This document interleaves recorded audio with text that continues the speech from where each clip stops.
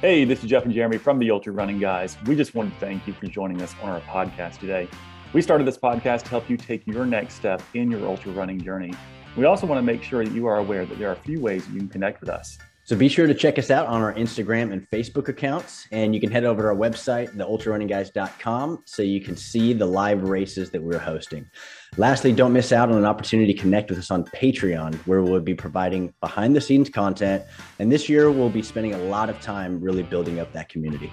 So thank you again. Be sure to like, subscribe, leave a review, and share with your friends, and enjoy the episode.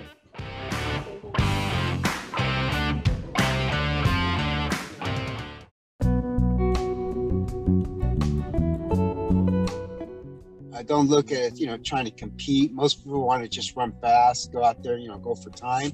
Just enjoy and see what your body can do. And then next thing you know, you're challenging yourself and you are being fast and you are being smart and wise.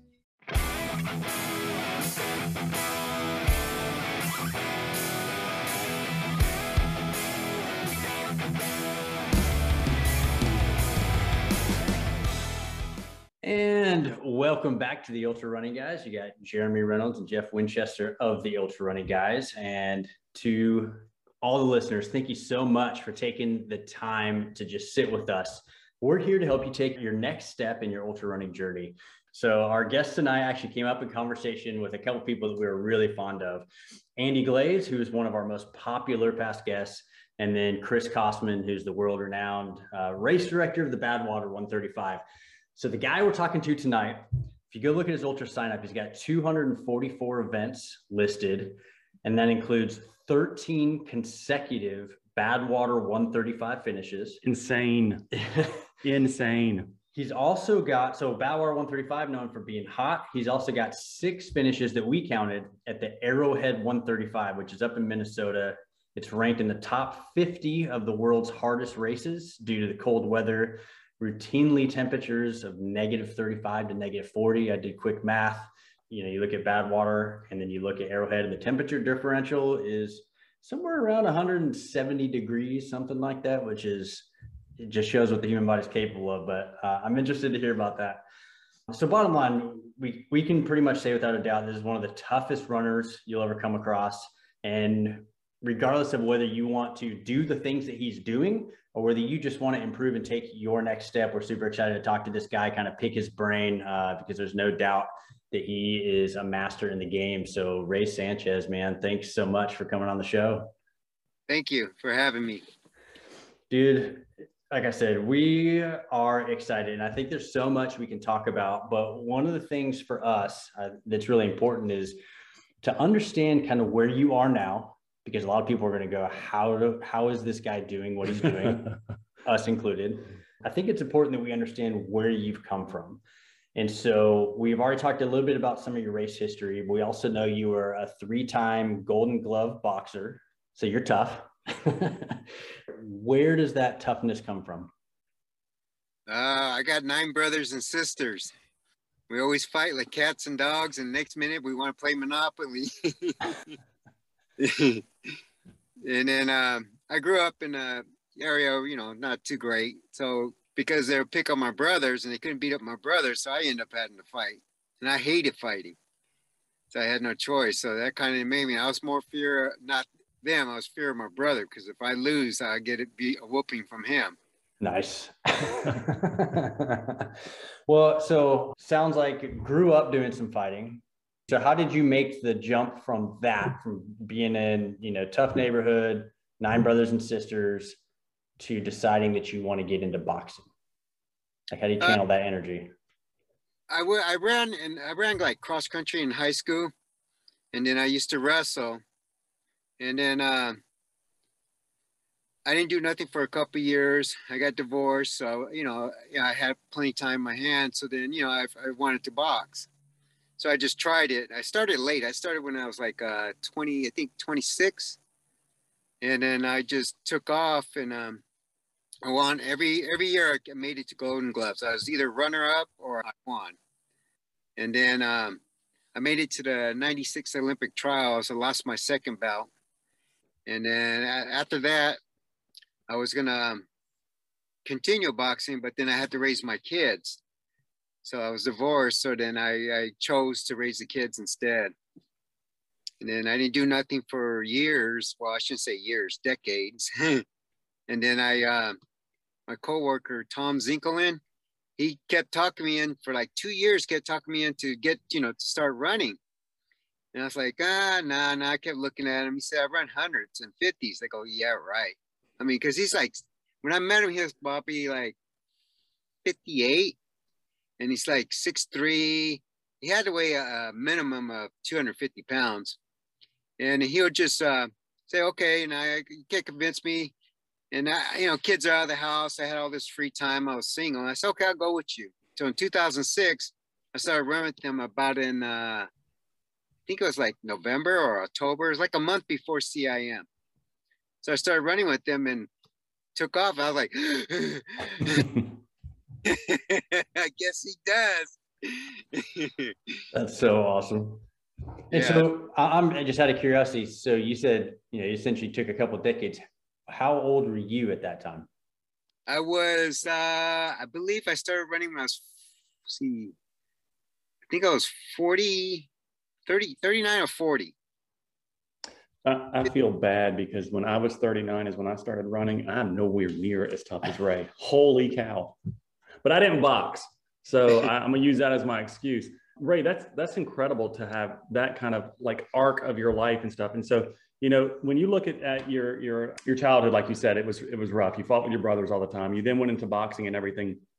And we're very accomplished. We believe in boxing as being a 3-time Golden Glove winner, making it to the Olympic trials. Not a lot of people can say that, right? And now you've transitioned to ultra running. When you look at this arc of your life and you look at your childhood and you look at your boxing experiences, what lessons do you think that you learned in those areas of your life do you think have helped you as an ultra runner? Just being dedicated to my training. You got to put your training in and you got to enjoy it. Because if you're doing it because you're forced to do it, you're not going to be able to make it. You're more susceptible to injuries. You're more susceptible to something happening. And I started running to keep away from going back to boxing or going to the MMA fighting. Because I know I could go back and get a title or win it easily. Because I used to box, I used to wrestle, I used to take martial arts, I do everything. And then I was like, oh, do I do that? But then it's not worth it because there's always that one person that has your number. So and as it is, my memory goes a little bit. It's gone because of boxing. So I don't want my kids to take care of me. So running's more funner. It's more adventure. I get to travel. I get to go places where I never thought I would ever be. I like that. So I'm just curious now, which boxer out there has your number? There was a guy named Danny. I forgot his last name. He was from Santa Rosa. He was an amateur boxer, just like me. I had beat him. I whooped him pretty bad the first time I met him. I don't even remember fighting. That's the bad part. I don't remember fighting. He just told me about it. And then we'll just go back and forth. I mean, he'll win. I will lose. He'll win. But majority of the time, he won. And he just always had my number. I bet you can outrun him, though. Oh, yeah, I can outrun him. So speaking of that, so I've got so many questions, right? It's almost like I don't know where to start, but let's talk running. Well, I'm going to give the listeners an overview. So we've looked at your 2022 race schedule, and it just, as we're talking, you said you started running in 39, 40. If I'm not mistaken, you turned 55 this year. So about 15 years, so I'm thinking 15 years, 244 events. And you go back and look, and 2022 is somewhat of an example of how we got there, right? So you just finished the Coldwater 100 this last weekend, right? Yes. And out there with Andy Glaze, which is cool. So for perspective, just ran the Coldwater 100 last weekend, and we're recording this on January 19th. So between the months of May and August this year, which is about a 3-month span, you're scheduled to do the Cocodona 250. You've got 3 different 100-mile runs two of which are a week apart. Yeah. And right in the middle of that, well, we'll talk about this. And so then topping it off in August with the Bigfoot 200. And what's not there yet that I'm assuming that you'll be in as well is your 14th Badwater. Is that correct? My fingers crossed. Yeah. I mean, I would assume, is it hoping just because of COVID, or hoping what's the risk for the Badwater? Well, there's a lot of applications, and a lot of people. There's a lot. I mean, you think I run? There's people out there that run just as crazy as me. I thought I was bad. It's like I thought I had the most consecutive, and then I look again, and I was getting Danny Maskin, I think it was, mixed up with Danny Westgard, because he told me he didn't accept it 1 year. I said, okay, I got it. I thought I had it. Then out of the blue, I see Danny Westgard. I'm like, wow, this guy is remarkable. And he has 14. He has one more than me. And it's not like stop soon. I'm going to be chasing him for a long time. So I might as well just enjoy the adventure with them. Well, and that's the piece I want to get to right there, because you said enjoy the adventure. So assuming that race happens, that is literally, I think, 4 days ahead of one of those 100 miles we just mentioned. Yeah. So just very specifically, Badwater is starts on a Monday. It's July 11th this year. It's slated to end on July 13th. So let's say that you take 30 hours to do it, or 35 hours. I think you hit around 30, 36. I think I've seen before for you. So you're looking at finishing that on the 12th of July, sometime during the day or night. And then your next race is that following Saturday, the Tahoe Rim Trail 100. Yes. With a straight face. So the listeners listen in their ears. They can't see my face. Your face is like, yeah, this is like normal. My face is completely dumbfounded. I am unsure how you do something like that. It's incredible. Yeah, you gotta enjoy it. I mean, to me, I just look at it, I may be Superman, I may fall apart, or I might just have a good day. Either way, every race I look at is a learning experience. It's just like a cold water, just Rumble last week I did. I ran that. I was doing great with Andrew. We're running, and then I had some GI problems, and I got chafing. And the bad part was, I learned is that Vaseline don't work. The scroll thing was too cold to even work. So I was suffering. So now I got to figure out something that's going to work in the cold. So I was suffering all that time. I couldn't go fast. I couldn't I didn't want to go slow, so I was just trying to find a medium pace where I could keep without, hurting. So I just kept the pace at the minute all the way through until about the last 5 miles. I just picked it up because I wanted to get it over with. So this is where I want to talk mindset, because I'm fascinated by, and we've heard, for the record, we hear so many chafing stories. It's chafing is the devil, right? It's the worst. We need some chafing sponsors is what we need. What was that, Ray? It stops you in your track. Oh my gosh. But here's the deal. So you've said a few times now, you just have to enjoy it. And so one of the questions that we had kind of put down before we got any information from Chris Kosman. So for some background, we had put down, so how do you keep from burnout, right? And then we reached out to Chris Kosman and said, hey, we're going to be talking to Ray Sanchez. Is there anything we should ask him? And his big thing that he came back with, first of all, he had just such glowing things to say about you. He really had some great things to say about you. That dude loves you. But anyways, he's like, hey, he's turned 55 this year. His question was, how do you continue to run so well? So I think those two are probably connected, but how are you continuing to run the way you are? And then how do you personally keep the joy in running? I just listen to my body. It's like a lot of people put a lot of miles in. You really don't need to put a lot of miles in. All you need is that one long run in. You get that one long run in. If you want to work on speed, I hate treadmill, but I like it because it makes you faster. It's like if you're doing 5 miles and you're like, we'll say you run like an average a 7. So you run to 5 miles for a 7. But when you get to your last 5 miles, you just like every 20 seconds, you just go up a notch. You go 7-1, you go 7-2. Next thing you know, you're at a 9. You're going fast. Then when you finish that mile, you bring it all the way back down to where you started at a 7.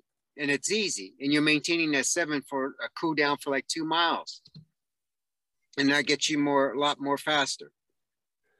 So when you wake up are there days where you're like, oh my gosh, and we'll talk about how your training goes. Cause I have listened to something. I know you said for a while, kind of early on, you really used races as your training. So I'm assuming it was kind of experience based, but just from a burnout perspective, are there days when you wake up and you're like, gosh, I really don't want to go do this today? Or do you really enjoy it every time? There's days where when I'm running a race, when I'm in a race, like, it's like I'm at mile maybe 80, 90, or I could be at 40. There's times like, what am I doing out here? I had that dead zone. And then I just, next that mile, it seems forever. It may take me like freaking 20 or 30 minutes just to finish it. It seems that way. But once I get it done, it's like, oh, okay, now I know why I'm out here. That's awesome. So I want to go back to something you said just a minute ago. You said you don't need to put a lot of miles in. You just need that one long run. Yeah. So is that something that you do? Like when you're not doing races? Because to me, when I look at your race schedule, you're doing a long run as a race just about every other week. I use my races to get my long runs in. Once in a while, I'll go out, and if I'm lucky, like my hat's off with, it's remarkable what Andrew does with all the freaking miles he puts in. My hat's off with him. There's no excuse. He makes me, I'm like, oh man, I got to go out there. I got to get up there before the sun rises or something like that. But there's times where I'll go out there and be lucky if I can get like 16 miles in, 20 miles in, if I'm lucky. So you're actually saying something that now I'm very curious about. It's a two-part question, but what would you say your average weekly miles are not race week? If I'm working out at the gym, probably at the low, maybe 12. So for the sake of comparison here, so you're talking 12 miles per week, and Andy, who you race in a lot of your races with as well, is doing 100-mile weeks. 180 right. mile weeks. 180 mile weeks, right. Sorry. So when you talk to Andy about this, don't you kind of laugh at him and ask him why he's putting in so many miles compared to you? No, I wish I can do that. I think when I need to put miles in, I got no excuse. I got to go out there. I think on the flip side, and again, Andy had such great things to say about you as well. Mm-hmm. And I think on the flip side, Andy would say, I don't know how he's running 100-mile week to week races. And so I'm sure that there is this, respect from both sides coming. It's a different method. But to your point, you're using these monster efforts essentially as training, where he is like you would say, the slow drip, the day-to-day, just solid mileage. But I won't say it's few and far between, because Andy runs some big races, mm-hmm. but compared to what you're doing, he's doing probably 3 or 4 bigger events a year where you're stacking them in. Both of them to me are just so interesting. So tell me again, I want to know one more time from a joy perspective, because we tend to fall into the trap of, like, I've got a race tomorrow. I'm already stressing about it. I'm doing a last man standing race, but a lot of us go, hey, and for your reference, a lot of our audience is new ultra runners. They're looking at their first 50 or 50K, 50-mile, 100. They're really just trying to build up that next step. And so we fall into this trap of, okay, what's my plan? I'm working towards this one event that I want to kind of maximize my performance. What are your words, or what message would you have for somebody who's just kind of getting into the game, that wants to, in 15 years, still love the things they're doing and be doing events and all that? Just stick with their plan. You go in there, just look at the race, not as a race, especially as your first race. Don't look at it as a race. Just look at there, okay, my goal is to run my own race, not someone else's race.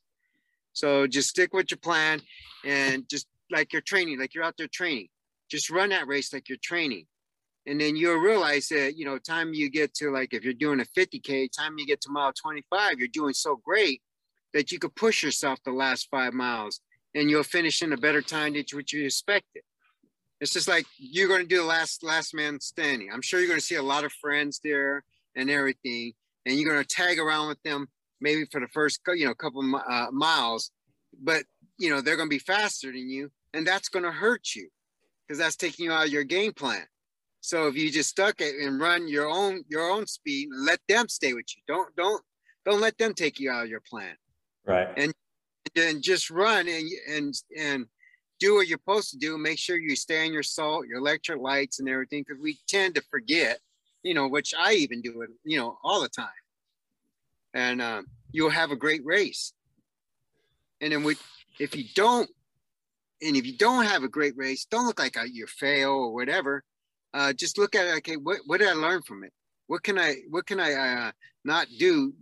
What I did wrong this time, I'll do it in my next race where I could perform better. I hear somebody getting in the car. Yeah. Is your wife with you, Ray? Yeah, she's up there loading the cart up, the chairs and everything. Well, when she gets in the car, tell her we said hello, please. Okay. She's gonna be like, "Why are we doing a podcast right now, Ray?" It's amazing how you can do things now these days, Instant connection. I love the fact that you are sincerely multitasking family and podcast at one time. Yeah, trying to. I love it. So on that note, the other question that Chris Kosman had was, he said that exact thing. Hey, there's a guy that's got, 13 consecutive bad waters, and he's got 2 young kids. How does he juggle it all? A lot with the wife's help. If it wasn't with her, I probably wouldn't be able to do it and stuff. And the kids, they're real flexible with me and everything. They understand what I do. They love. It's I thought I had to worry about my son, growing up being the runner. It's my daughter I got to worry about. Ever since she was a kid, we always used to walk the park, and before she always wanted to go to the playground. And I always make her walk all around, make her walk up the hill, everything before she does that. And now she don't like to lose. She just runs. That's so cool. I dig it. Did your wife hear you say that you couldn't do it without her? I don't know if she heard me. Did she hear that? What, honey? That I couldn't do my race without you. Oh my gosh, he said that? Holy it's just as hard on us than it is on him running. And he's so spoiled because I think he's spoiled because, like in Badwater, right? You have your crew. You take the mask down. You have your crew for every 2 miles, right? But if you're like on your own race, it's like you're gone in the trail for 8 miles. So he's spoiled. It's not. Yes, it is hard, but he's spoiled. Okay, what's your wife's name? Eileen, we have talked about this before. We value the crew so much in the ultras, like our own wives support and everything. Honestly, I will say thank you on behalf of all of us that do ultra runnings. We could not do it without the support of our crews and stuff. And you are right. You guys will sit there all day long, and you will see us for 15 seconds or 30 seconds, and we're gone to the next one. And you're like, let me pack up all my junk and move to the next spot. I tell my kids, it's like, there goes Daddy, and that's it. We waited here 10 hours. There he is. 2 seconds. He's gone. Okay, let's go. I tell her that because I was so used to being, everything by myself. I always did everything, alone. And the crew part I see as a crutch. It kind of hurts me because I rely on it. That's why I like doing things solo. And but she spoils me, so I get used to it. Like at Badwater, I rely on my crews, and I end up, I keep track of things and stuff where I should, like where I need more salt. Then I realized, like this last Badwater, I realized that as you get older, your body change. I took all the salt that I needed, but I was like, I don't know how I still got dehydrated, but I noticed lately I need to take more salt. So I got to take electrolytes. Yeah, that's a good. What kind of electrolytes do you use? I use Endurolites by Hammer Nutrition. I like their product because it works with me. I love their Protetrin tablets because it got a little bit of protein for your muscle. It's for longer runs, and you just I just chew on a tablet. You can put in no drink, but I just chew on it, and it's like a meal. It fills you up. It got calories and everything on it. I'll be using that a lot at Arrowhead. Okay, I'm gonna have to look that up. So I know Hammer does Endurolites. Like I've used their the capsules that they have. I've never used their tablets or anything. And you said what's it called with the protein? What? Yeah, it's Protetrin. It's their tablet they have. They have it in a powder form too. And you just mix that with water? Yeah, but I like the tablets better because they come in a container, I think, with like 6 of them in a little container. They're easy to carry with you. You just take them to the race. Yeah, I'll have to look at that. So on that note, so some of the things that we wanted to talk to you, because it's just fascinating what you're putting your body through, some of the actual like tactical stuff. What are some things our audience can take away? And that's a good one, right? The Endurolites, talking about tablets that give you the calories and the protein, because a lot of times we miss that. And I think one thing that's important is it's hard to process protein, but a little bit of protein is, helps with the carbohydrates and getting some of the other things in. So whether it's part of your training or recovery or race day, are there certain like routines or kind of your must-haves that you see as kind of critical to success, whether it's nutrition, whatever? Everyone's different. I just suggest what you've been doing, like on your regular weekend runs. That's the many where people, or your day off, where you do your long runs. Just stick with what you do on your training. Trying to change it up during race day, it's going to make a difference. So what you do during running, you just got to keep with it. You try to change it up, your body will change. You don't ever know what you take may just make you go to the bathroom more or make you pee more, or something like that. For sure. And that happened. Our last guest tried something new on her first 100-mile run, and that's exactly what happened. Yes. How about recovery? To recover, within 24 hours, you want to go out there and do at least, if you're doing hundreds or 50, you want to do at least a 5-mile run. Not fast, just go out there, just loosen up your legs and everything. I use the recovery drink from Hammer, where it works good. It works great. I mean, everyone may be different. They may use just a muscle milk, that'll probably work with them, but Hammer works great with me. So one of the things that we recognize with somebody who's run as much as you have run, you've had a lot of successes, and undoubtedly you've had a lot of hard challenges along the way. What are some mistakes that you have made that became some of the best lessons or hardest lessons you've had to learn? My first bad water, granted, took off like a rabbit when I first started off. And I was dehydrated within like the first 25 miles. I lost I think I lost like 14 to 12 pounds. Yes. So I was with my friend, Brian Record, which he did an amazing job. He helped me a lot. I didn't know nothing about salt or anything. And he was researching all that stuff. Because being over salt and under salt is very hard because you have the same symptoms. You pee a lot, you'll be dehydrated and everything. Your hands swell up too. But the way to find out is by tasting salt. If you can taste salt, you don't need salt. So that's the way to find out that. So I got to mile 25, I got dehydrated, and I wanted to stake, but he wanted me to keep on going. So I kept on going, walked to Stovepipe. I think that's mile 42 or 41. So there's a medic there, I think her name was Lisa. She was going to pull me out of the race. And I kept arguing with her not to, because I was, so under. And she made me sit out for 4 hours. So I'm just standing and patient, wanting to go like a rabbit, just take off. And she finally let me go. And she goes, okay, she made me promise her if anything's wrong, I got to come back. So I get out like 2 miles. And, by running before the 2 miles, my stomach sounded like a water jug just shaking. So I said, oh, man, I got to go back. Because, if I end up, dropping, getting out there, she's going to kill me. So I went back. And, she told me, I needed to rest and everything. So Brian got a room. So we ended up resting. I ate, slept for like another 4 or 5 hours. Got up, and I just took off like a rabbit. And I was maintaining like an 8-minute mile pace all the way down Lone Pine. And that was one of my best finishes, that my first one. I finished in like 36 hours. I learned that, by that, learned that if you just sit and rest for a minute, that your body can always come back and you can still finish.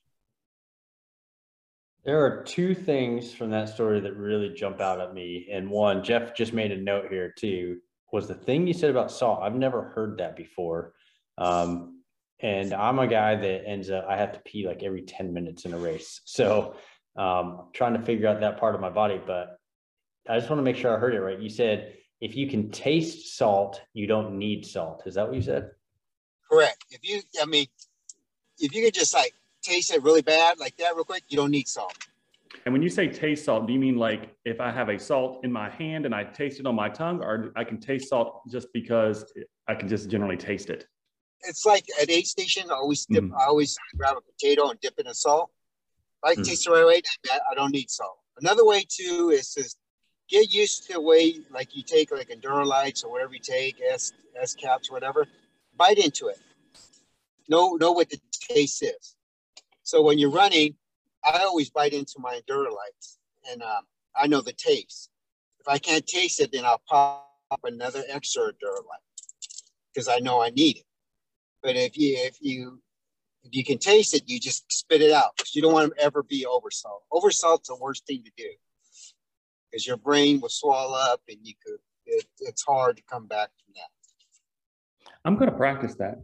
It's so interesting to me that this has never come up in conversation. You know what I mean? It seems like such a simple trick because I will say that, even reading books and stuff about it, how do you know whether you're properly hydrated? Do you need more salt? Do you need more water? And they talk about swelling of hands and stuff like that. Right.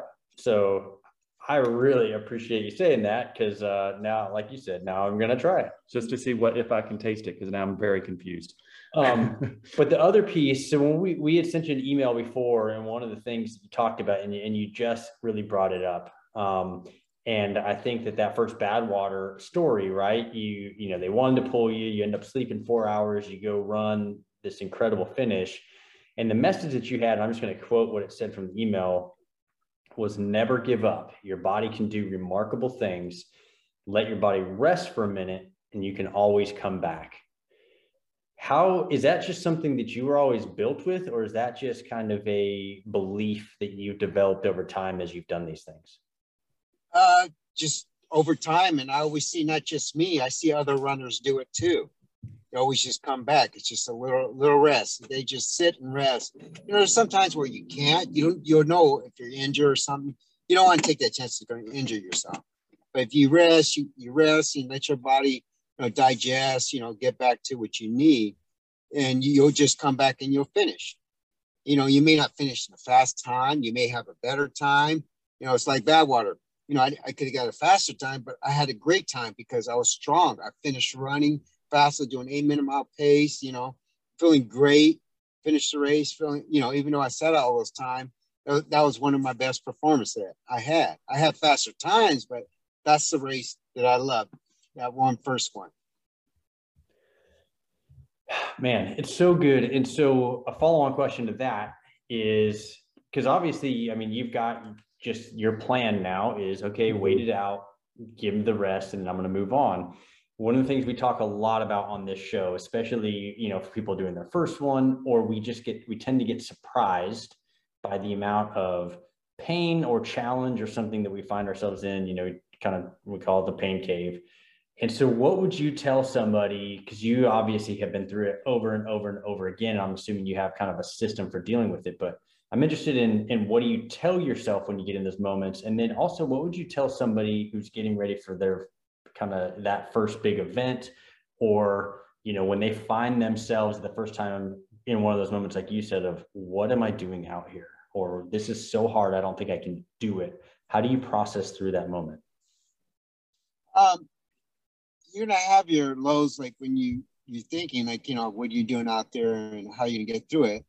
It's just think, okay, what can I do, to get better? What I need, most people will be like, okay, I'm cramping, okay, what do I need?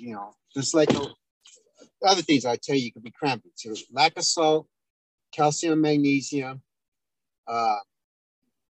your muscles are fatigued and just overheat. Those are only three things I know why you be cramping. Unless you just drank too much, water, and you got a little air pocket in your side, it'll be up there in your side, cramp up there in your ribs. But if you're cramping in your muscles, it's one of those three things. So you problem solve, essentially, is what it sounds like to me, right? Because I think sometimes the challenge is getting out of our own head so we can go into the problem solve. It sounds like you're already there. When you start having those hard times, you're going, okay, what is the problem that I have to deal with? And so that's the trick, is I'm going to be thinking that even tomorrow when I'm in my race. Okay, how do I turn into Ray and now just start figuring out why I'm feeling this way versus, oh my gosh, I'm going to feel this way forever and I don't know that I can finish this race, Some people run better in the heat. Like I love the heat more. And some people run better when it's cool. So, they could just, take it easy in the heat. And when it cools down at night, they could just pick it up, or vice versa. Yeah, but I think what I'm hearing, because of just the volume of runs and races you've had experience in, you have begun to develop a full system to allow you to problem solve. You mentioned in the cold water you just finished, right? Then you dealt with chafing and you had an issue with Vaseline and squirrel nut butter not working very well when it's cold, right? And so like you take experiences like that, even though you finish the race, you succeed in completing the race, there's moments in it that create a problem that needs a new solution that you are adding into your overall toolbox moving forward. And so like when the next time something like this comes up, you're like, well, here are the different options I can use to resolve this particular issue. It can only be, if it's cramping, it's going to be a problem with water or calcium or magnesium or something. You have come up with all of these solutions in your toolbox because of your experience. That I think it's what everyone kind of needs to understand, is that the more experience you do in these, the more successful you will become in them. Yes, but also listen to other runners. It's like I'll be running, even though I'm up in the front or last, I always stop and help people because I never knew about. So I wish someone would have told me. And I end up in freaking ER so many times because I had recall where your kidneys and liver shut down. I had that shut down so many times. And like, I'm looking at them when I first went in, they're giving me all this salt, IVs, do you send it? I was in the hospital for like 5 days and I guess my criteria level was at 600. And then next thing you know, I went in again, my criteria was up there in the tens and tens of thousands. It was way up there. And then when they released me, it was in the 600s. They said, oh, you can go on. They're like, what? And they're giving me magnesium because I didn't have enough magnesium. So do you, and now I'm going to get selfish, right? Because go ahead. I had kidney failure and I was in the hospital for about 5 days with rhabdomyolysis and kidney failure. And so now when I run, right, I'm trying to figure out, hey, is this normal running pain? Or is this something now that I think is tied to this, it happening again? And so I'm always now playing that mental game. Some of the comments that you've made about like, oh, if it's a muscle cramp versus a cramp in, under my ribs, and clearly you're very in tune with your body, but are you aware when that kind of stuff is starting to happen? Either you're low on magnesium or your kidneys are giving you problems, or is that just something you have to figure out the hard way, through some of these big things? Well, I'm kind of stubborn. I just keep going, which, sometimes, I don't really pay attention to. I find out later. But there's times where I keep up on it. I just keep up on my nutrition because, there's sometimes I'm running and it's like I'm Superman. It's like, wow, man, I just did 10 miles and it only felt like a mile. And there is times where I'm doing a mile and it seems like freaking 20 or 30 miles, But, you tend to forget this, to keep on your nutrition and drink because you're just feeling great. But, next thing you know, it catches up to you real quick. So, this is going to be a dumb question for me. What are you taking to also get the magnesium and calcium?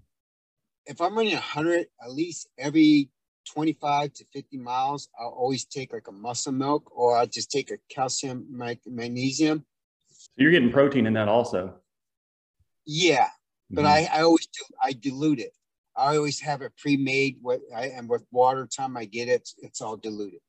so it's not so thick where you want to just gag it up. Yeah, I can imagine. Well, I went there. That's where I was going. I was like, I don't know if I could ingest that. That would be hard. But now it makes a little bit more sense that you're diluting it. Yeah, I'll tell you another thing too. Now that I remember, it's like if you if you take like my gels, my the hammer gel I take. What I do is I always pour it into my drink, even though I'm taking it with with the hammer powder stuff. I just pour it in there. The amount when I like 1-2 ounces in it, and I just shake it up and mix it in there. Just I get that. I still get the caffeine what I want. I still get everything what I need for my energy, but I don't get that big rush, or I don't get the upset stomach where I want to gag because it's too sweet. Good tip. That is smart. Yeah, it's really smart. Because I know that I do goos and stuff for the beginning of my races, but I also quickly get rid of them because I have to move over to other foods because my stomach can't handle that constant like bolus of sweetness and gunk. I really like that tip. Yeah. I've also heard you too. I listened to another interview. It sounded like you use bread a lot as well. Yeah, because it absorbs all the nutrition and stuff, and it just sets in there. So and it kind of fills you up too. I take raisin bread. I love raisin bread. I mean, I love it. It's one of my favorite snacks when I'm running. So I've got another question, but since we're talking about this kind of stuff, I'm interested. Do you have what are your go-to shoes? I like shoes with high arches. My main ones I've been using is Sauconys. Okay. I like those. Their tractions are very good. It's like I end up with the trick. What I do, I'll buy them, and once I know the shoe size I have and everything, I just Google the SKU number inside the tongue. I'll wait 2 or 3 months, and I get them dirt cheap, for $40, $30, and I just buy a couple pairs because I already know what size I need. That's Andy. Yeah, I was gonna say Andy Glaze had the same. He waits till the next year's coming out or whatever, and he'll go buy like 10 pairs just of the same shoe. When I run Arrowhead, I'll either use my boots, Columbia boots, or I'll use I'm gonna try Hoka's. They're white feet because when you run in the snow, you need to have your shoes wider because there's more air to keep your feet warm. Because if you have them too snug tight, you'll get more frostbite in your toes. We talked before we came on this. There's so much that we could just sit here and talk with you about from an experience standpoint. But for the listeners, so you just mentioned Arrowhead. We said at the beginning, it's 135 miles in the snow. When we go check on that, you're pulling a sled with supplies behind you in that as well, right? Yes. And it weighs it weighs about, if I can get it light, about 40 pounds, 35 to 40 pounds. So 135 miles in negative 35 degrees in Minnesota, pulling a 35 to 45 or 40 pound sled. Sounds like running in boots. So I just want everybody to visualize. Now, here's one thing, and I wasn't even sure I was going to bring this up. We went back and looked at, we found it in an article, and then we tried to look at the race history, and it's the BAD, right? So it's the bad 135 because it's the Brazil 135, the Arrowhead, and then Death Valley for the Bad Water 135. But when we looked, your Brazil 135 and then up in Minnesota for the Arrowhead, they were like 48 hours apart or something crazy. Did you really run 135 miles down in Brazil and then essentially catch a flight and get to Minnesota, travel to Minnesota, and then do another 135 miles in the snow? Yes. Yeah. It was all within like 5 days because it took you because it was all in 2010 when you did these 3 races. And I did 4. Oh, because you did Western States? In the Badwater World Cup, it's Brazil, Arrowhead, Badwater, then it went Europe 135. They only had it for 1 year. Oh my gosh. We didn't even catch that. I didn't even catch that. Yeah, because the article you read focused on the 3. The Bad Cup, or Badwater Cup, not the Badwater Cup, it's the Bad 135 Cup. Yeah, that was the old one. If you look it up, 1 year he had the 2010, he had the Europe 135. And they had that race only for 1 year. So tell me mentally how you even Did you know that you could do that before you went in, or were you just like, I'm just going to give this a shot and see what happens? I knew I could do it. It's just, finishing it. Key is just getting through it. I mean, it's just, I look at it, it can't be no harder than Badwater, and it can't be no harder than Arrowhead. Those are my two hardest races. So I just want to kind of reiterate what we were saying a minute ago about the Brazil 135, the Arrowhead 135, and then the Death Valley or Badwater 135. So when we were emphasizing in 2010, when you did the Brazil 135 and then immediately turned around and did the Arrowhead 135, just for the listeners to kind of just make sense of this, the Brazil 135 was on January 29th, and it took you 35 hours to finish it. So which means that went into January 30th that you were finishing up the Brazil 135. On February 1st, 2 days later, you had to be from Brazil into Minnesota in order to do the Arrowhead 135, which took you 54 hours. I think that was my first year I did it. Yeah, that's my first year. It is. It's the first time it had ever been accomplished that somebody had done all three races in the same year. Yeah, me and I think ESO was doing it. Yeah, that's a long week. Yeah, I mean, did you even sleep in between those two races? How did you? I had a long flight. I think the flight was like 20 hours. He's so nonchalant about this accomplishment, and I'm like, holy cow. Here's the way to look at it, and this is where I have to challenge myself, right? Is because the default is to go, Ray, you're so different that I have a hard time relating, and I pull myself out of the category. Mm-hmm. But based off of what you said, never give up, your body can do remarkable things. I think the challenge would be for all of us that are listening to go, no, Ray has tapped into something that we all have. And so now the challenge for me is to go, okay, how do I get my mind to expand to where I accept that I can do much more than I think I'm capable of? Mm-hmm. Because you are so nonchalant. You're like, yeah, I did that. And I slept on a 20-hour flight, and then I ran a 56-hour race. Remarkable. It is. I'm so impressed. I know we're getting a little bit short on time here. One of the quotes that really jumped out, so we read an article, and I'm just fascinated. So I'm gonna read you a quote, and then I want you to kind of tell us what it means. Your quote. Yeah, this is a quote. You said, I'm assuming it's talking about some of the boxing, right? But it says, I was a complete brawler. I love to bang and brawl. I think I now run the same way. My friend Jimmy Freeman says I don't really run until I get punched in the lip. What does that mean to run once you get punched in the lip? Well, usually I'm falling apart, and that's when it's like I'm not going to give. So I'm more determined to finish. So I just I just get this surge of energy. I got to just get it over with. Just go out there. So I just get more, I just get a lot stronger. After the low point, is that the punch in the lip when you're having that low point? Yeah. With me and Jim, we always go back and forth. I'm always falling apart. I mean, he's very good on this nutrition. That guy's pretty fast too. And then we're always going back and forth. And then it's just always at the end, I always come back, he wins or I win. I always come back at the end, just, passing through. It's impressive. And as Jeremy said, we're definitely getting close to being wrapping up, but just want to ask you, everything we've learned about you is that you have so much wisdom that you pass along to other runners, that sometimes they listen and sometimes they don't, right? It's just the nature of who we are. But for you, if let's say a new runner comes to you and you have 2 minutes to give them advice, like a brand new runner, they're looking to get into ultras or what have you, what are 1 to 2 things that you would want to pass along to them? Just enjoy. Don't look at it, trying to compete. Most people want to just run fast, go out there, go for time. Just enjoy and see what your body can do.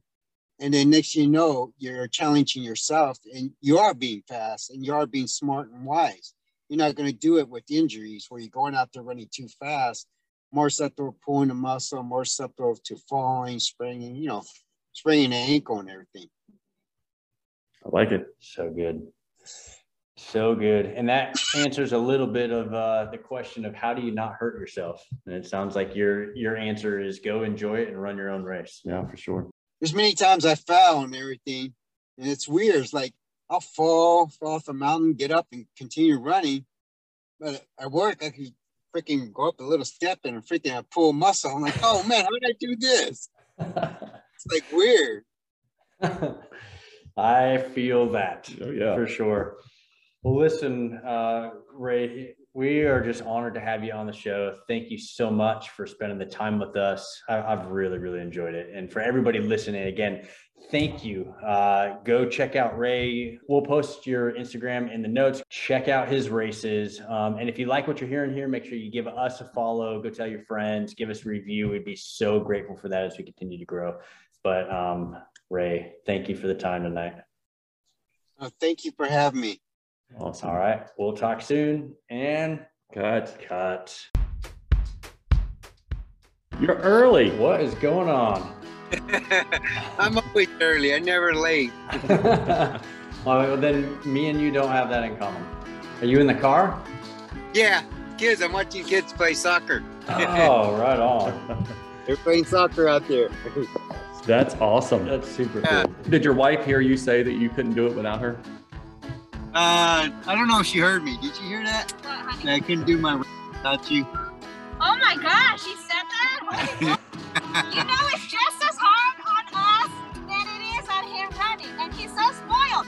You have your crew for every like 2 miles, right? But if you're like on your own race, it's like you're gone in the trail for like 8 miles. So he's spoiled. It's not, yes, it is hard, but he's spoiled. Enjoy the family. Tell Eileen thank you. She was awesome. I'm sure that we will use that. She's a firecracker. She just made the podcast herself, right? Just so you know, she's in the podcast. Ooh. you can also come down there, run your race, and go up to Tahoe. There you go. Oh, yeah. See, look at you. You're like gonna help me stay married. Yeah. It's gonna be challenging. Yep. It'll be a good day. Because I talk a lot.